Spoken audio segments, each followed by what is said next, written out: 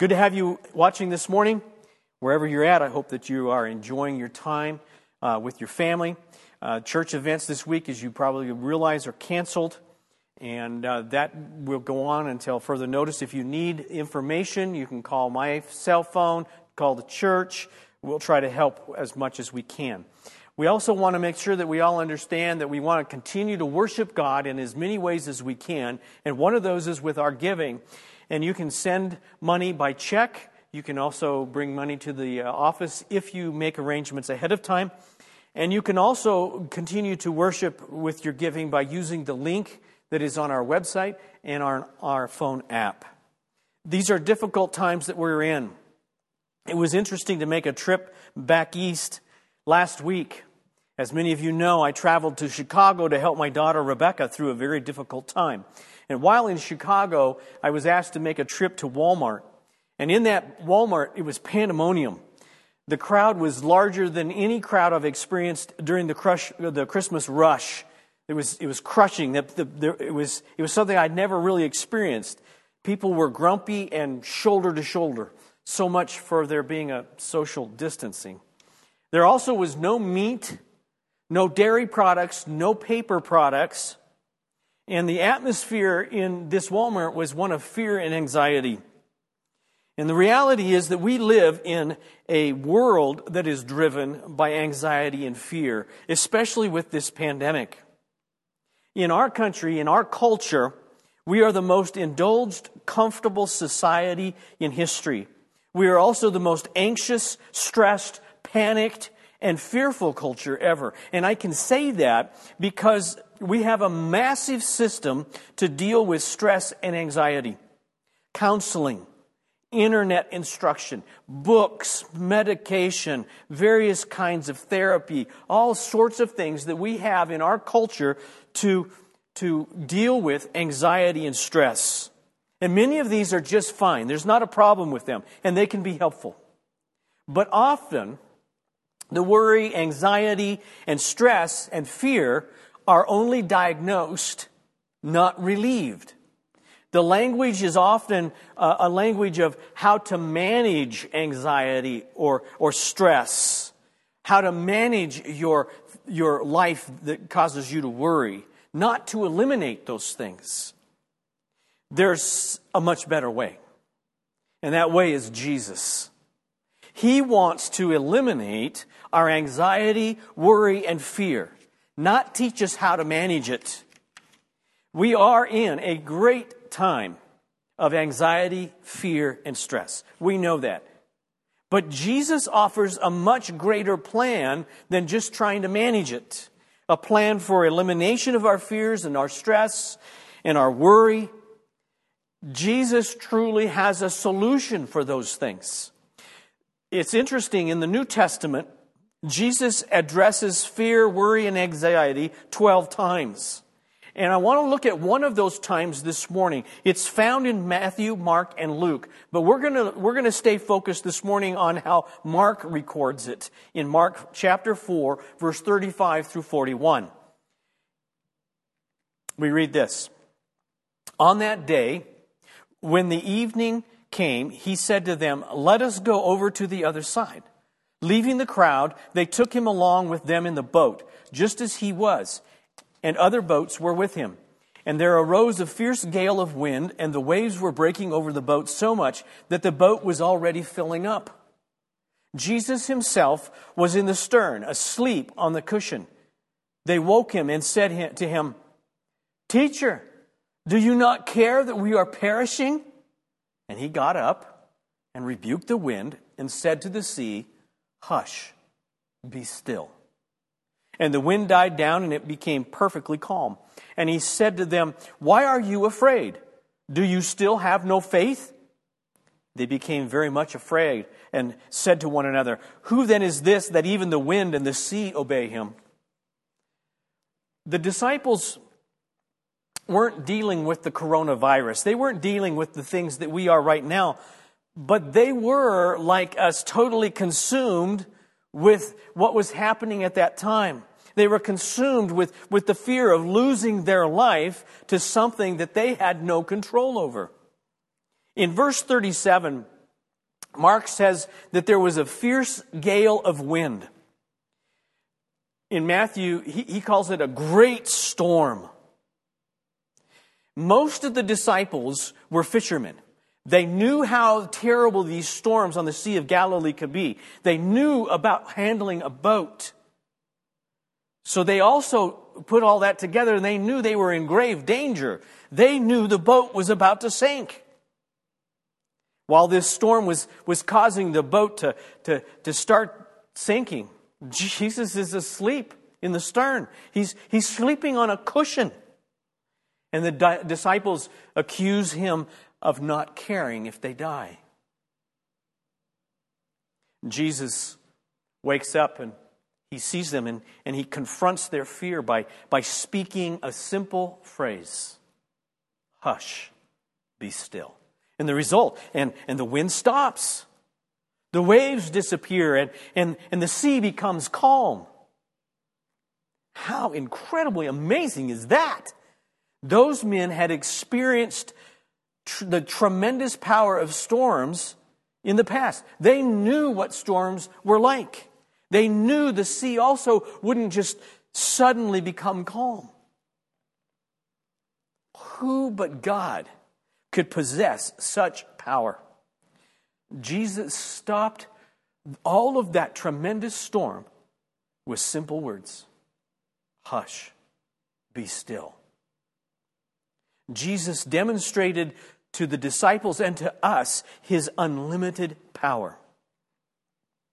In Mark 4:41, we read, they became very much afraid and said to one another, who then is this that even the wind and the sea obey him?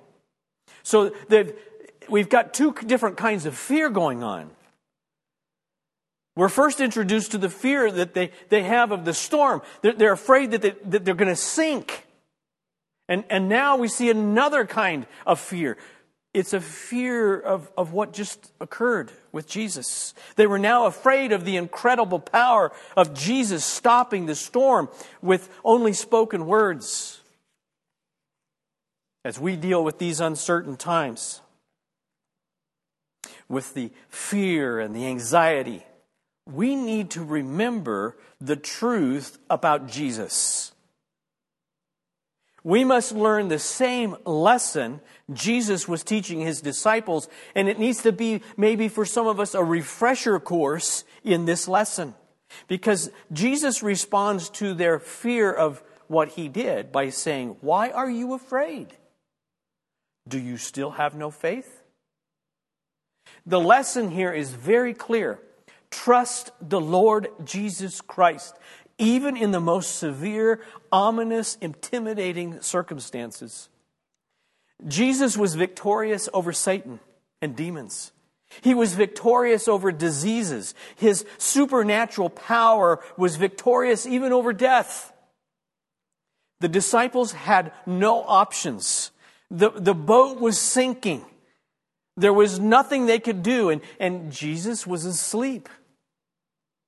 I can imagine that, and I can see the strain of these men who understood sailing and fishing and being out on the water, and they knew what the boat was doing, and they're looking at this guy, and he's their master, and he's asleep. No wonder they said, "Don't you even care? Why aren't you with us being afraid?" I can also imagine Jesus calmly waking up from his sleep and seeing the fear of his disciples. And his response to their fear is he uses exactly the same power that he used to create the universe.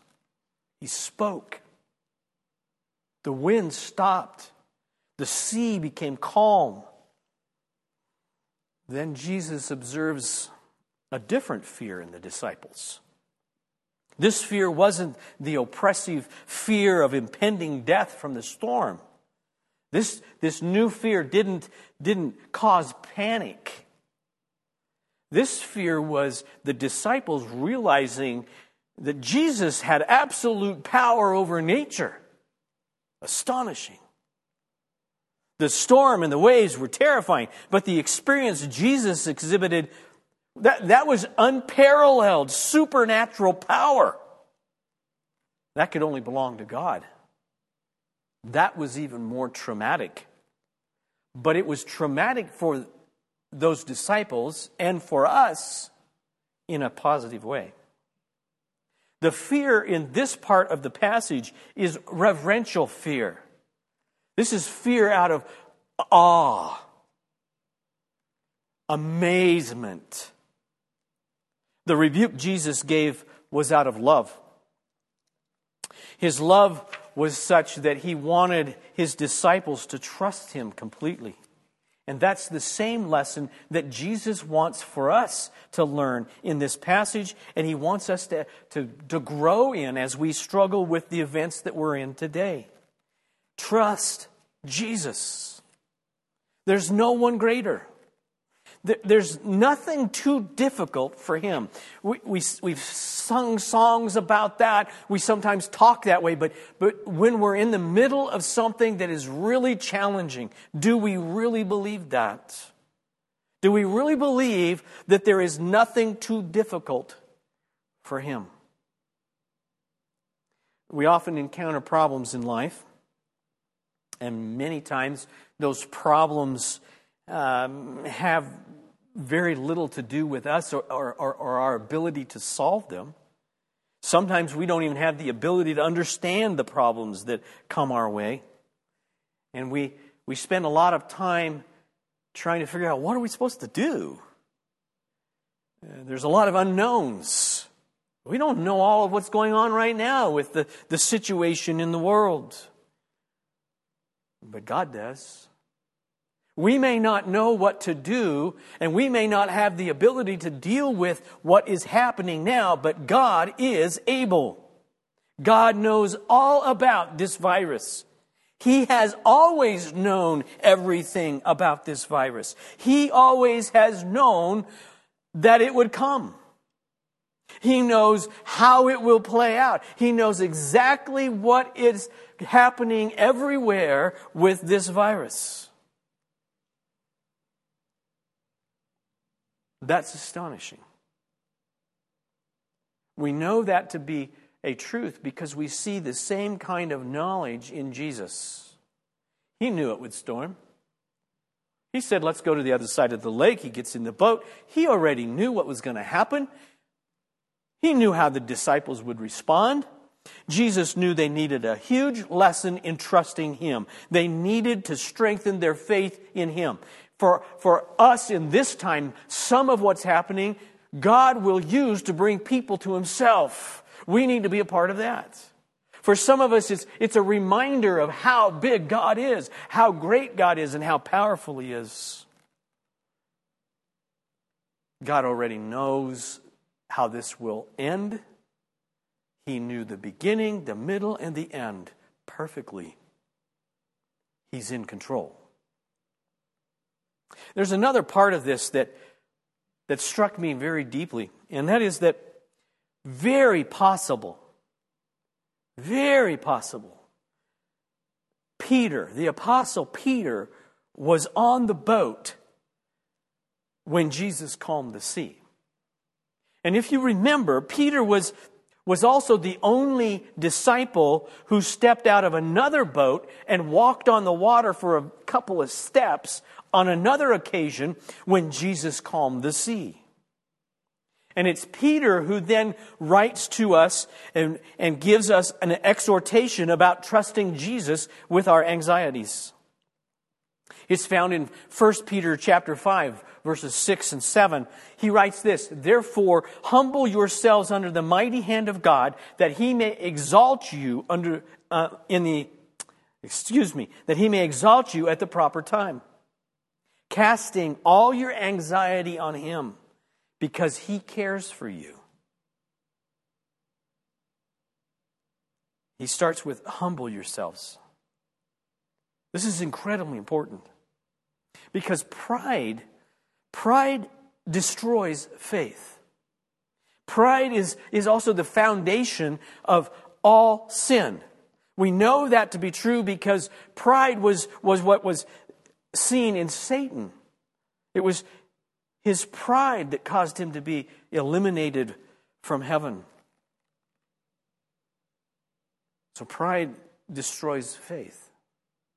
Pride cries out, I can take care of myself. I can do this without anyone's help. I don't need God. I believe that it's also pride that drives fear and anxieties like we see. And some of the ways that we see that is the panic and the hoarding that's been taking place. Now, in the middle of all this, we do need to be wise and we need to be careful concerning what we do and how we live and how we interact with each other concerning the virus. But as believers, do we trust God? I mean, really trust that He has everything under control. If He doesn't have everything under control, then He really ceases to be God. Are we willing to humble ourselves and submit to Him and trust Him? In verse 7, Peter gets a little more practical and he says, casting all your anxieties on Him.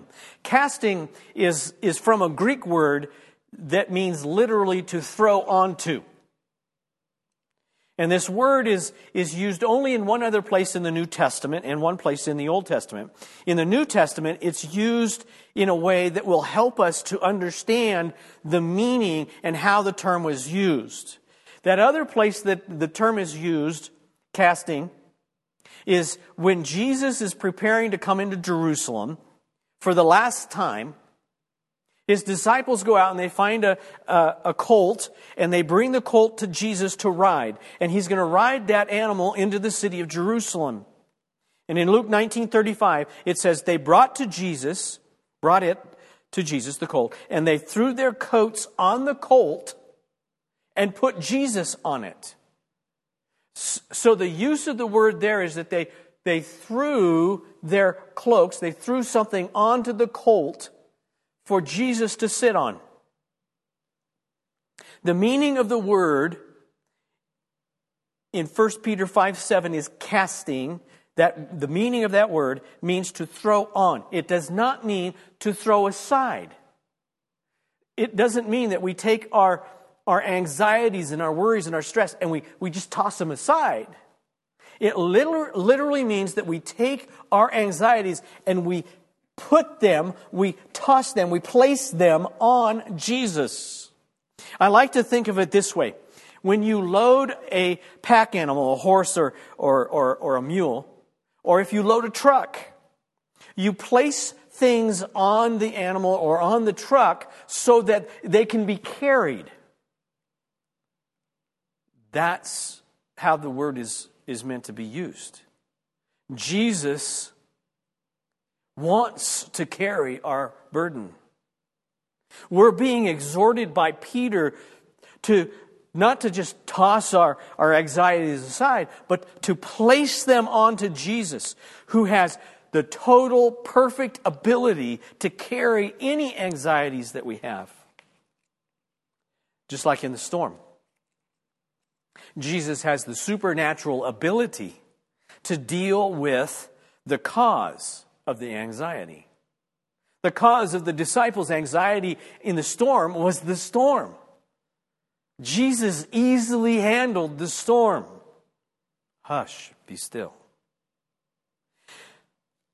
Just like that storm, Jesus has the supernatural ability to deal with the virus in whatever way that needs to be. The Old Testament place that this same word can be found is in the Septuagint, the Greek translation of the Old Testament. The Septuagint uses the same word in Psalms 55:22. And that psalm, that verse there, teaches the same truth. Cast your burden upon the Lord, and He will sustain you. He will never allow the righteous to be shaken. When we cast our anxiety on God, He deals with it because He cares. for those who love him. We see that in 1 Peter, because he cares for us. I wonder sometimes if we misunderstand or if we forget the extent to the care that God has for his people. His care, actually, it's really incredibly amazing. Think through how God cares for us.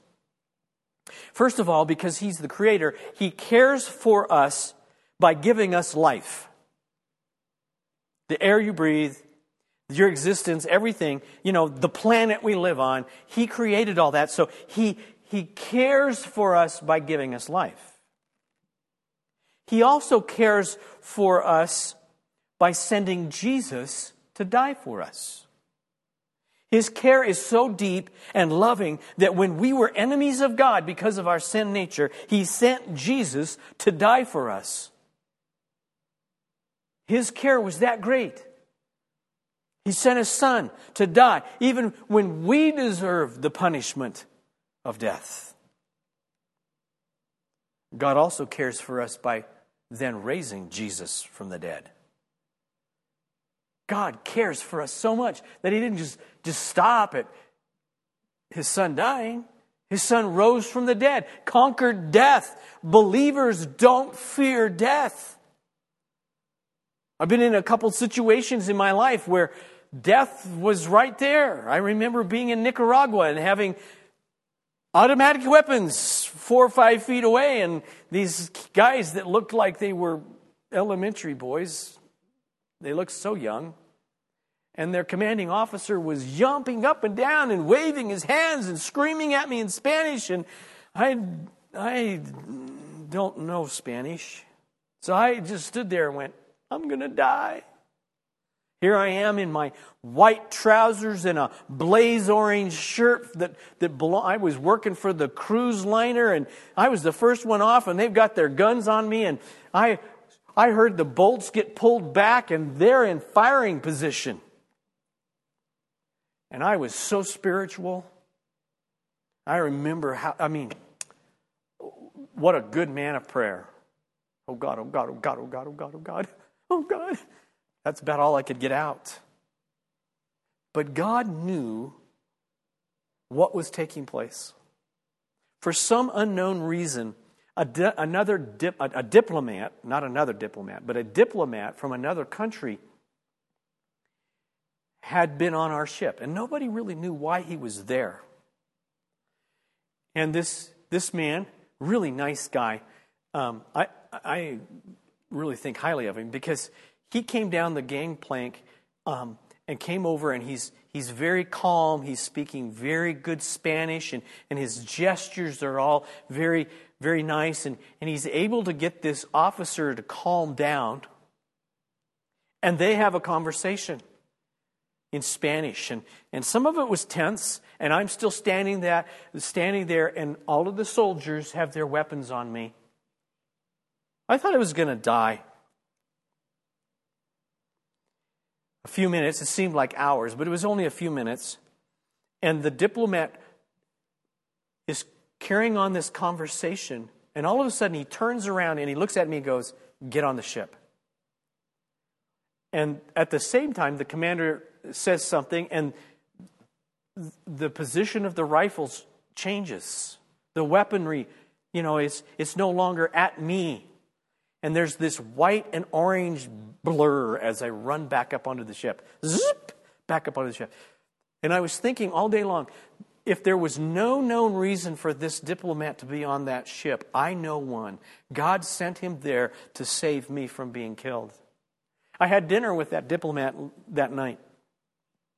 And he told me that in Nicaragua a week before, it was a little different circumstances, the army shot someone and then tried to figure out what the issue was. I don't fear death. And I don't want anyone to fear death. If you're a believer, there's no need to. Because God cares for us so much that He conquered death. He rose Jesus from the dead. And we know that there's more than even after that. He's taken us through so much, and He's doing so much for us. He cares for us by then receiving believers into His presence and adopting us into His family. We're His. He cares for us by preparing a glorious future after this life, a place of indescribable glory and peace. The reality is that there is no greater depth of care than what God has for His people. There's no greater depth of care than the sacrifice of Jesus for our sins. Because in that sacrifice, He then adopts us and makes us His own, and we have a future. It's all wrapped up in that, and it's all done by God. We can be secure in that. Paul gives us some practical instruction in 1 Timothy 6:12 about this idea of casting our anxieties, because there is something practical that we need to understand. He says, "Fight the good fight of faith. Take hold of the eternal life to which you were called, and you made the good confession in the presence of many witnesses." Fight the good fight of faith. How do we do that? Well, what that comes down to is fighting unbelief. So we fight unbelief to fight or cast our anxiety on Jesus. The Bible is quite clear. How do we fight unbelief? It's very clear. We fight unbelief. We build our faith by filling our entire being with God's Word. Paul writes this in Romans chapter 10, verse 17. "So faith comes by hearing, and hearing by the Word of God." As you fill yourself, as you hear God's Word spoken and read it into your being, you grow in your ability to understand who God is, and your faith grows. So the greatest thing that we can do in this time of trial is to trust Jesus. And we trust Jesus more and more by filling our minds with Scripture. To believe who He is. To believe that He's come and He's who He says He is, and He loves us and He cares for us. That He died and He rose from the dead. We know those things by reading Scripture. There is a reality, and I've heard this in a number of different ways. And that reality in human life is that who or what we think is the most powerful will be the master of our thoughts. And our thoughts determine our actions. It's very easy for us to think that our lives are impacted only by the general universal laws of nature. That we're only able to handle our stuff, so to speak.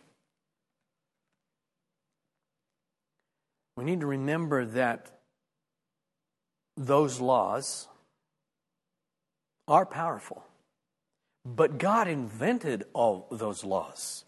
He designed all the laws governing biology, physics, and all of the systems that we see working in our universe. And He created us. He knows how we're wired. We need to remember very, very carefully during this time. He is more powerful than this virus.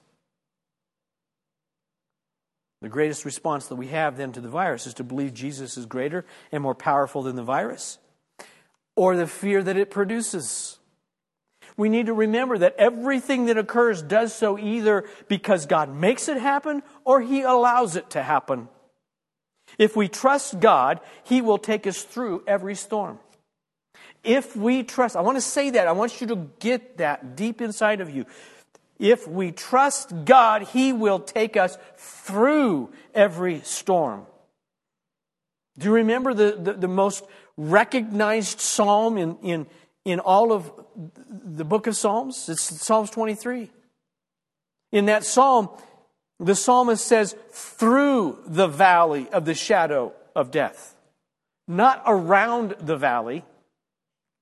Through the valley.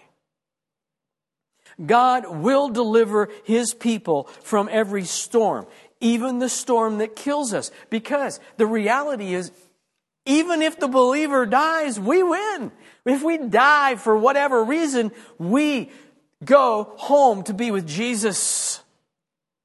And nothing could be possibly better than being at home with Jesus. Paul wrote to Timothy 4:18, "The Lord will rescue me from every evil deed and will bring me safely to His heavenly kingdom. To Him be the glory forever and ever." Did you catch that? The Lord will rescue me from every evil deed and will bring me safely to His heavenly kingdom. He will bring you as a believer to His kingdom. If you're not a believer, you need to be a believer so you can trust Him and so you can have a destination after this life. In John 11:25-26, Jesus says this. He's speaking to a woman and He says, "I am the resurrection and the life.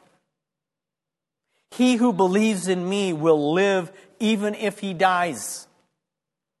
And everyone who lives and believes in me will never die." And then He asks the question, do you believe this? It's very similar to the question that He asked of the disciples. Why are you afraid? Do you believe that Jesus is who He says He is? Do you believe that He is the resurrection and the life? If you believe that, then you will never die in the same way that those who don't know Jesus will die. Because we will always be in Jesus. We will always be with Him. He says, "And everyone who lives and believes in me will never die." That's eternal life. Do you believe this? If you believe this, if you have faith in Jesus, then Paul's words from Romans 8 are magnificent to you and glorious to you and should drive you even in the unknowns of this virus pandemic. Last part of Romans chapter 8, beginning in verse 37. "But in all these things we overwhelmingly conquer through Him who loves us. For I am convinced that neither death, nor life, nor angels, nor principalities, nor things present, nor things to come, nor powers, nor height, nor depth, nor any other created thing will be able to separate us from the love of God, which is in Christ Jesus our Lord." Nothing, not even a virus, can separate us from the love of God, which we find in Christ Jesus. Wherever you're at, would you pray with me?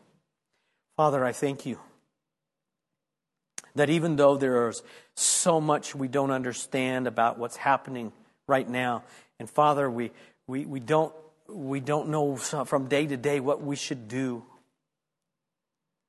You know. I thank You, Father God, that You care for us so deeply. And I ask, Father God, that You'd well up inside of us an excitement and a reminder in our minds that You have conquered death, that You have a place for those who believe who You are. Help us, Father. Guide our steps every day. Holy Spirit, stir our hearts to remember the Word, to remember Scripture, to apply Scripture, and to use that as a tool and as a weapon against anxiety and fear.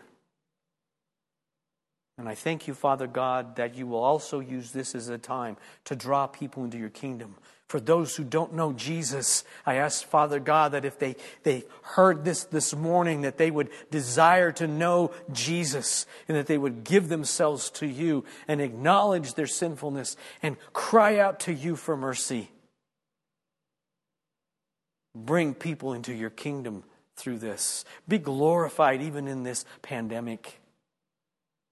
And I ask, Father God, that as we walk through the next days and weeks, that you would use us as the church of the living God. I thank you for each person, Father God, and I ask, Father God, that understanding and being reminded of the faith we have in Jesus would be our peace.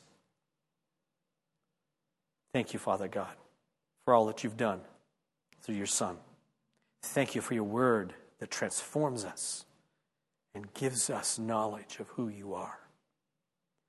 Thank you for the future that you have for those who believe in you. Thank you, Father. In Christ's name, amen.